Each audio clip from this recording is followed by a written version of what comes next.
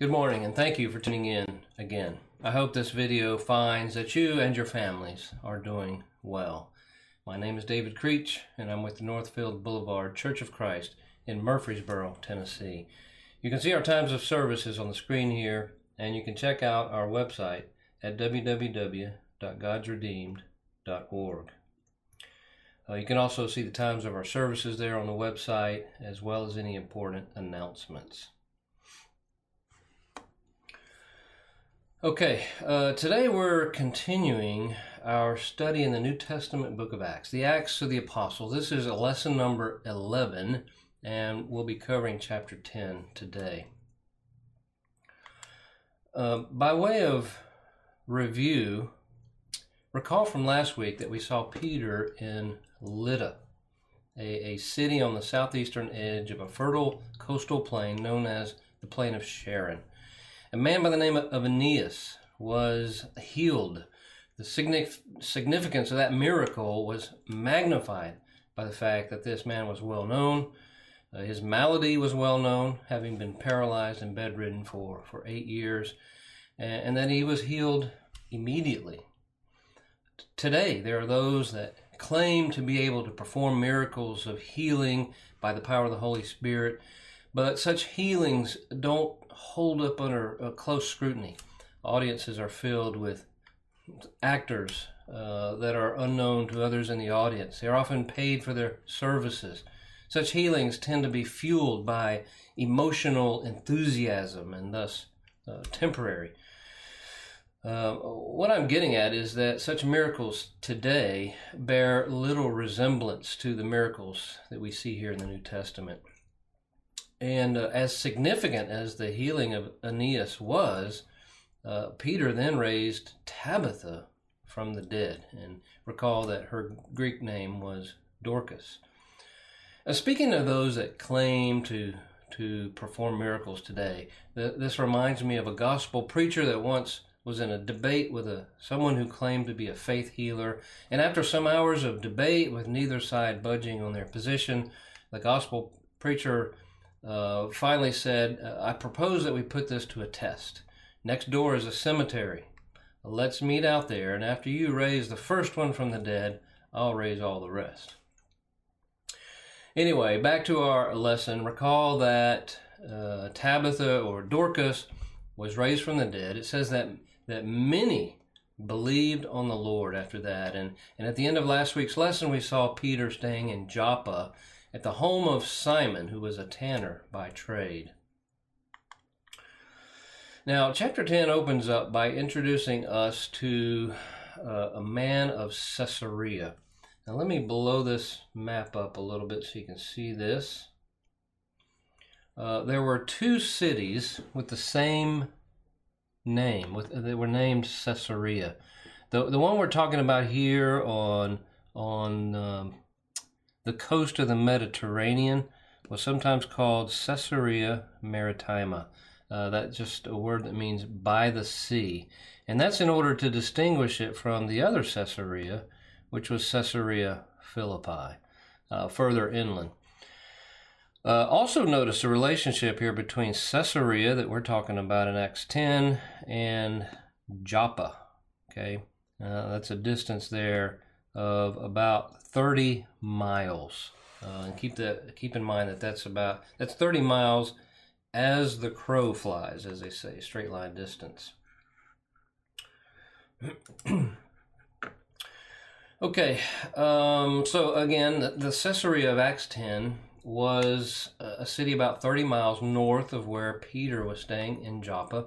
It was built by Herod the Great around 13 BC and was named in honor of Augustus Caesar. Most of the Roman procurators of Judea made it the seat of their government. Interestingly enough, this Caesarea not only was the home of Cornelius, but also became the place of residence for Philip the evangelist.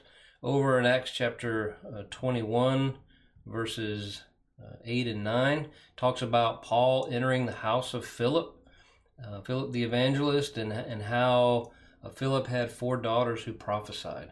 Paul would later be held under arrest in Caesarea for 2 years, beginning in Acts chapter 23, prior to his appearance before Herod Agrippa.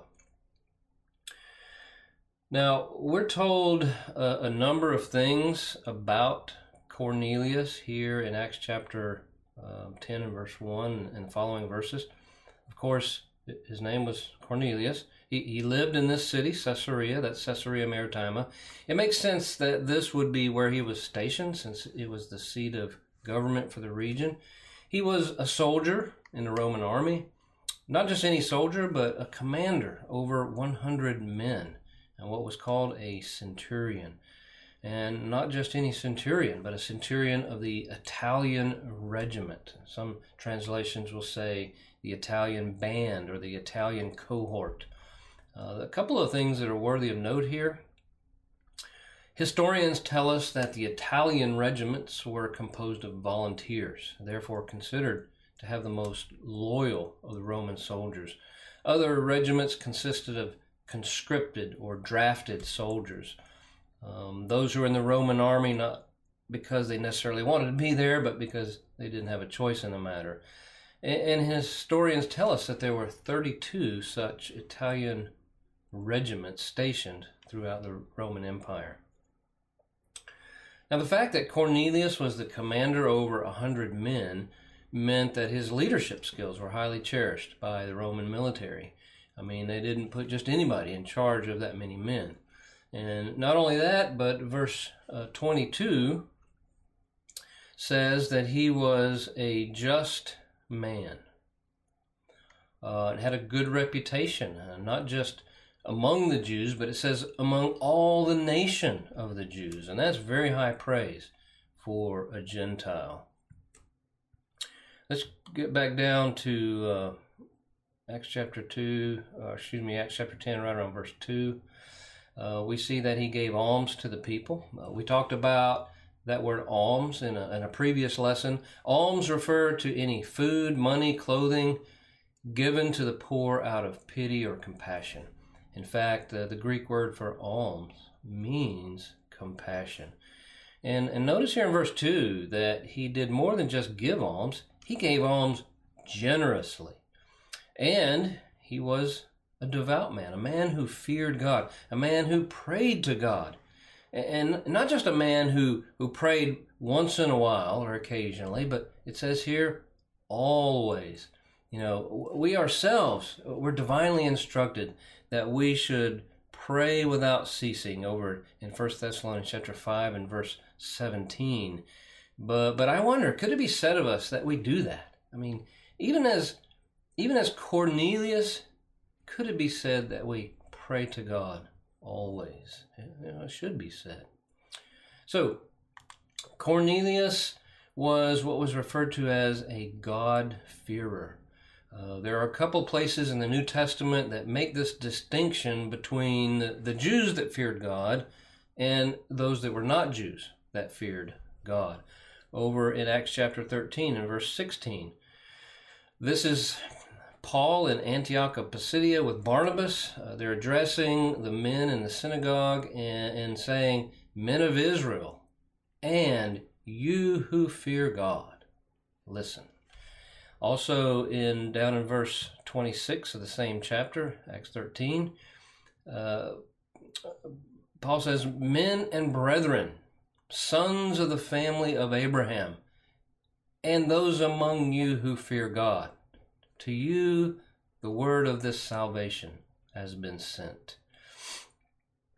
With reference to the Jews, the scriptures talk about two main categories of people, really, Jew and Gentile. You were either a Jew or you weren't. If you weren't a Jew, you were a Gentile. One sort of exception to that was a Gentile who desired to convert to Judaism.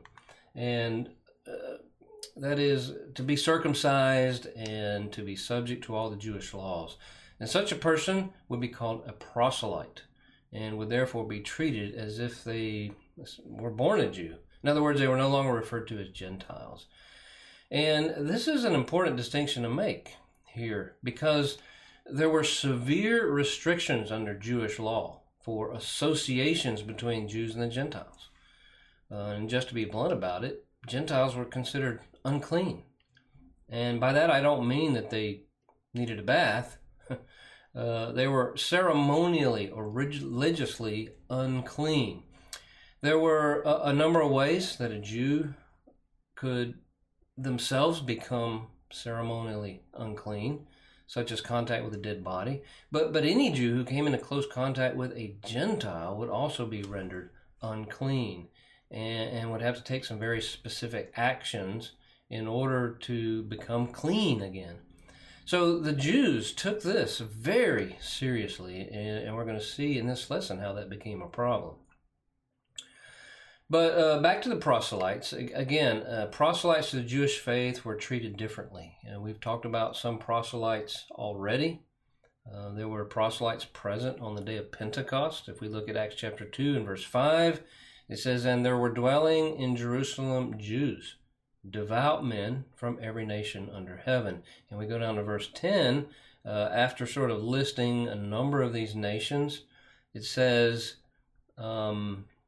both Jews and proselytes.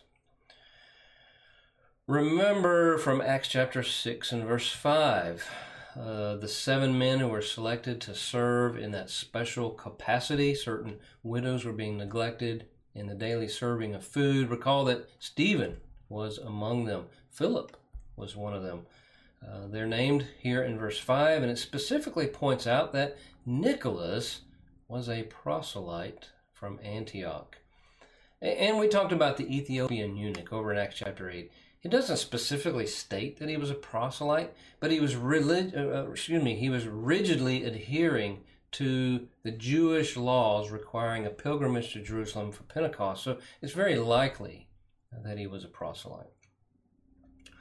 The reason I make a point of emphasizing all that is because some will say that Cornelius was not the first Gentile convert to Christianity. They'll point out that Nicholas and others like him were, after all, Gentiles.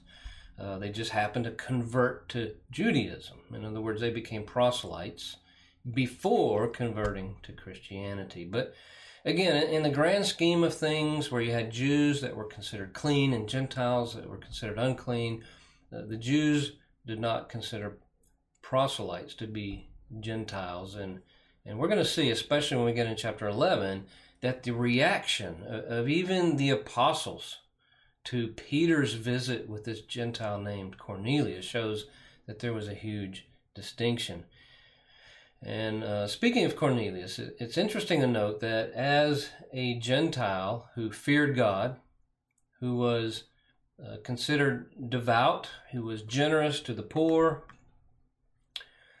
and who was in the habit of continual prayer to God, Cornelius's actions went up as a memorial before God, it says in Acts chapter 10 and verse 4. And then in verse 31, it says that his prayer was heard and that his alms were remembered before God. Now, when it says that his prayer was heard, what was Cornelius praying for something specific? Did he, like the Ethiopian eunuch, have questions that needed answers? Well, we're not told about that. We're told that he spent a lot of time in prayer, but we don't know any of the specifics about what he prayed for or prayed about. But what we do know is that he was told by the angel to send for Peter, who would then tell him what he needed to do. Have you heard that before? Shake your head up and down. Yes, many times. And please note with me again that here is a just man with a good reputation. He feared God. He was very giving and compassionate toward others, and he prayed to God continuously. By many people's standards today, this man was already saved. If that was the case, why send for Peter? Why would this angel tell him to send for Peter? So that Peter could come and tell him what he needed to do. So Cornelius does as he was instructed to do. He sends 3 men to Joppa. It appears from Acts chapter 10 and verse 7 that 2 were trusted servants, household servants, and the third was a devout soldier under his command. Now, this was sometime after the 9th hour of the day, as we see in verse 3. In Jewish reckoning, the first hour was 6 o'clock in the morning, so the 9th hour would have been 3 o'clock in the afternoon. Keep that in mind for a minute.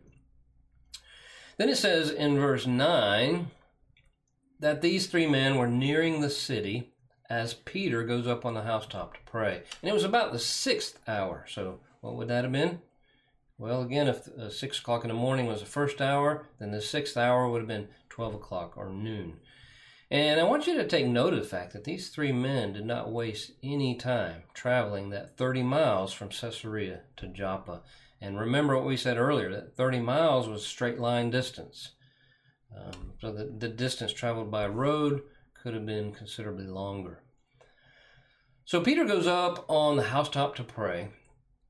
As he's praying, he falls into a trance. And while he is in this trance, verse 11 says that he sees heaven open up, and this great bundle, what is described as being something like a great sheet, bound at the 4 corners, descending down to the ground. At some point, Peter is able to see into this great sheet and see from verse 12 that it's filled with the kinds of animals that the Jews consider to be unclean.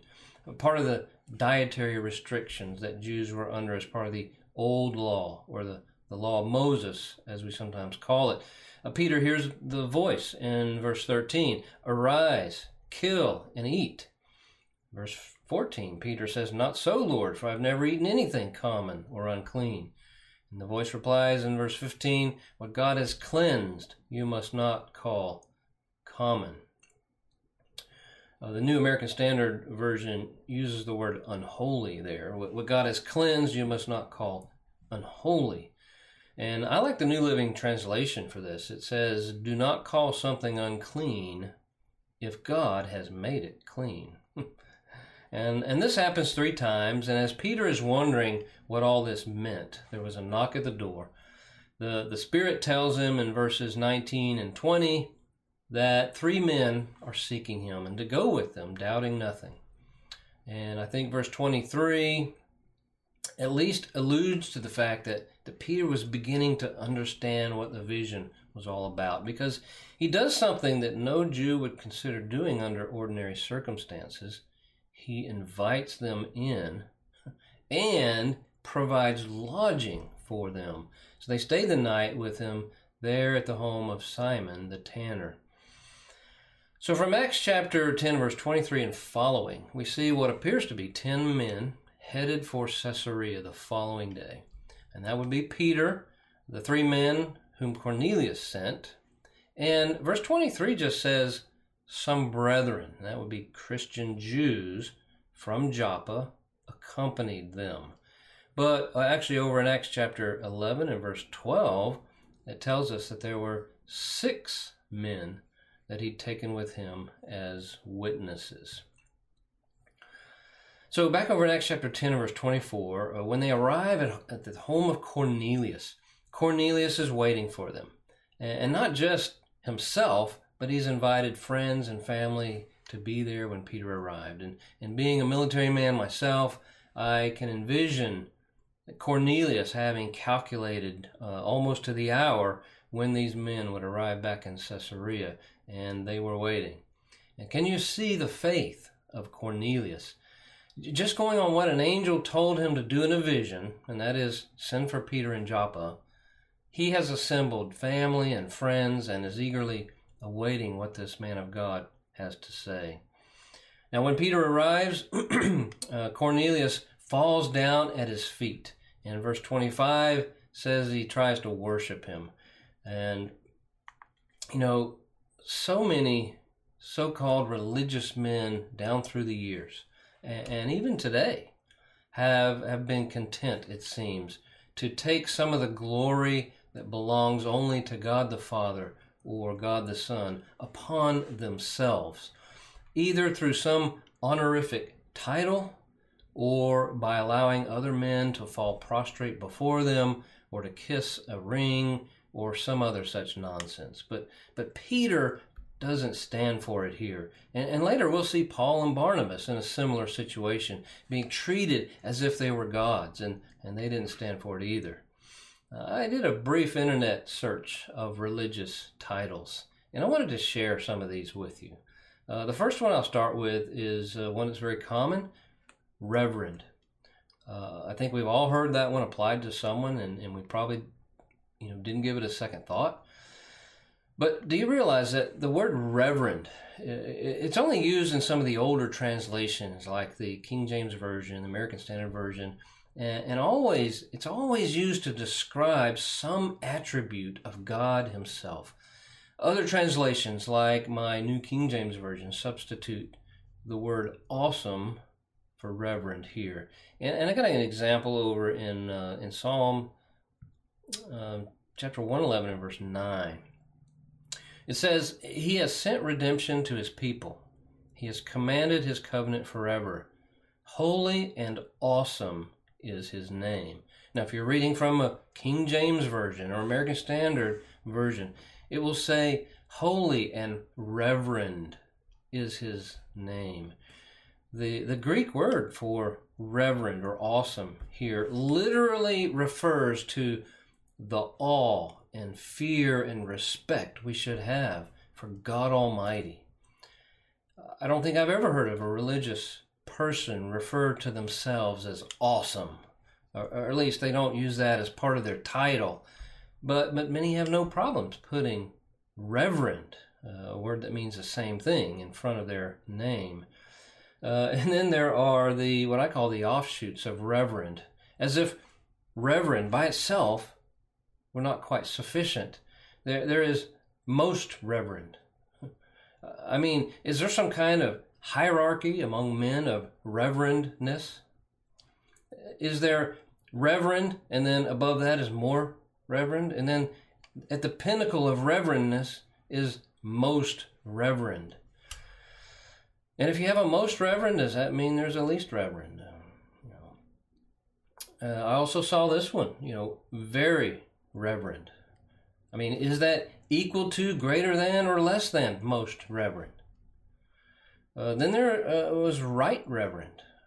I don't know if that's supposed to be compared to left reverend or to wrong reverend, but how about these last two here? Your holiness, your excellency. I'm sure there are others that are equally disturbing. We don't see any of the New Testament disciples taking any of these titles for themselves. In fact, Jesus himself taught just the opposite. So why then do men do it today? But back to our sequence of events here in Acts chapter 10, right around verse 24. After Peter tells Cornelius to stand up, he finds that there are many who had come together in his house. He addresses those that are assembled there and begins in verse 28 by pointing out how it's unlawful for a Jew to keep company with or to go to one of another nation. We already talked about some of the reasons for that, but then it goes on to say, but God. I'm going to stop right there for a moment. I would encourage you, if you have time in your personal studies, to look at all the times in the New Testament where the Holy Spirit reveals the bleakness of our situation and then says, but God.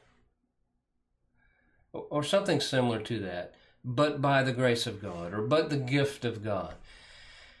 In this case, even though Peter has already spoken to Saul in Jerusalem, and Saul no doubt told him about his mission to the Gentiles, you can't help but wonder what Peter thought about that. Did he have doubts? I suspect that he did. I suspect that if you had asked Peter a couple of days earlier if Gentiles could be saved, he would have said no. The exception would have been through that process that we talked about earlier of first becoming a proselyte to the Jewish faith. But God intervened and showed Peter more perfectly that his plan of redemption was for all people. And he says in verse 28, but God has shown me that I should not call any man common or unclean. And in verses 34 and 35, Peter says, in truth I perceive that God shows no partiality, but in every nation whoever fears him and works righteousness is accepted by him. Remember in our conversation, an earlier lesson about works of merit versus works of righteousness. Too many people today are awfully quick with the words, works can't save us. That's just a reply they come back with almost immediately for some things. But is that true? Well, it depends on what kind of work it is. It depends on the motivation behind the work. This passage says, whoever fears him and works righteousness is accepted by him. If we don't fear God, or if we don't engage in righteous works, can we be accepted by him? And if we're not accepted by him, can we be saved? And then look at verse 43, where it says, and actually I want to show 43 and 35 on the screen at the same time if I can. It just barely fits, looks like. Okay. Verse 43, it says, whoever believes in him will receive remission. That's the New King James Version, remission. So some other translations will say, will receive forgiveness of sins. And that's the word remission and forgiveness mean the same thing. Whoever believes in him will receive forgiveness of sins. It's sad and troubling, really, that so many will focus on passages like this one while completely ignoring the surrounding context. People will say, see here, right here in verse 43, all you have to do is believe and you'll receive forgiveness of sins. God said it, I believe it, that settles it. And strangely enough, they don't want to hear any more discussion on the matter. Well, God said a lot of things, none of which should ever be taken out of context and called the truth. How can I possibly reconcile verse 43 with verse 35? How is it that whoever believes in him will receive forgiveness of sins in verse 43, but then I have to fear him and do works of righteousness, it says in verse 35, in order to be accepted by him? How can both those be true? Well, they can only both be true if the believing in him in verse 43 includes fearing God and doing works of righteousness, mentioned in verse 35. It really all boils down to what it means to believe. Nowhere do we see belief in God as some sort of superficial faith, being nothing more than a mere acknowledgement that, yes, God exists. But the kind of faith that saves is always rooted in obedience, a willingness to do whatever God has told us to do. In verses 44 and following, as we wrap up the lesson here, we see something unexpected happen, something very unexpected to the Jews that were witnessing this. Those 6 men that Peter brought with him, Peter himself. Verse 45 says that they were astonished. What were they astonished about? Because the gift of the Holy Spirit had been poured out on the Gentiles also. Now, why did this happen? Why did the Holy Spirit see fit to have the gift of the Holy Spirit poured out on these Gentiles in this manner? The same way the Holy Spirit was poured out, essentially on the 12 apostles back in Acts chapter 2. And the reason? To seal the significance of this event, and that salvation had been poured out on the Gentiles as well. What did Peter ultimately tell them to do? Remember, the angel told Cornelius, send for Peter, and he will tell you what you need to do. What did he tell them? He commanded them, told them in verse 48, to be baptized in the name of the Lord. Well, we're out of time for today. Thank you for watching or listening, whichever the case may be. Next week, Lord willing, we're going to finish up chapters 11 and 12 for this quarter. Bruce Higdon will be picking up where I left off. In the next lesson, we're going to see that Peter has some explaining to do when he gets back to Jerusalem. After all, he met with uncircumcised men. He went in to them. And if that wasn't bad enough, he ate with them. Well, recall from a previous lesson how he said that part of the Holy Spirit's role was to reveal all truth. But rather than reveal all truth all at once, he revealed that truth incrementally over time. Well, this was a big increment and took some getting used to. So until next week.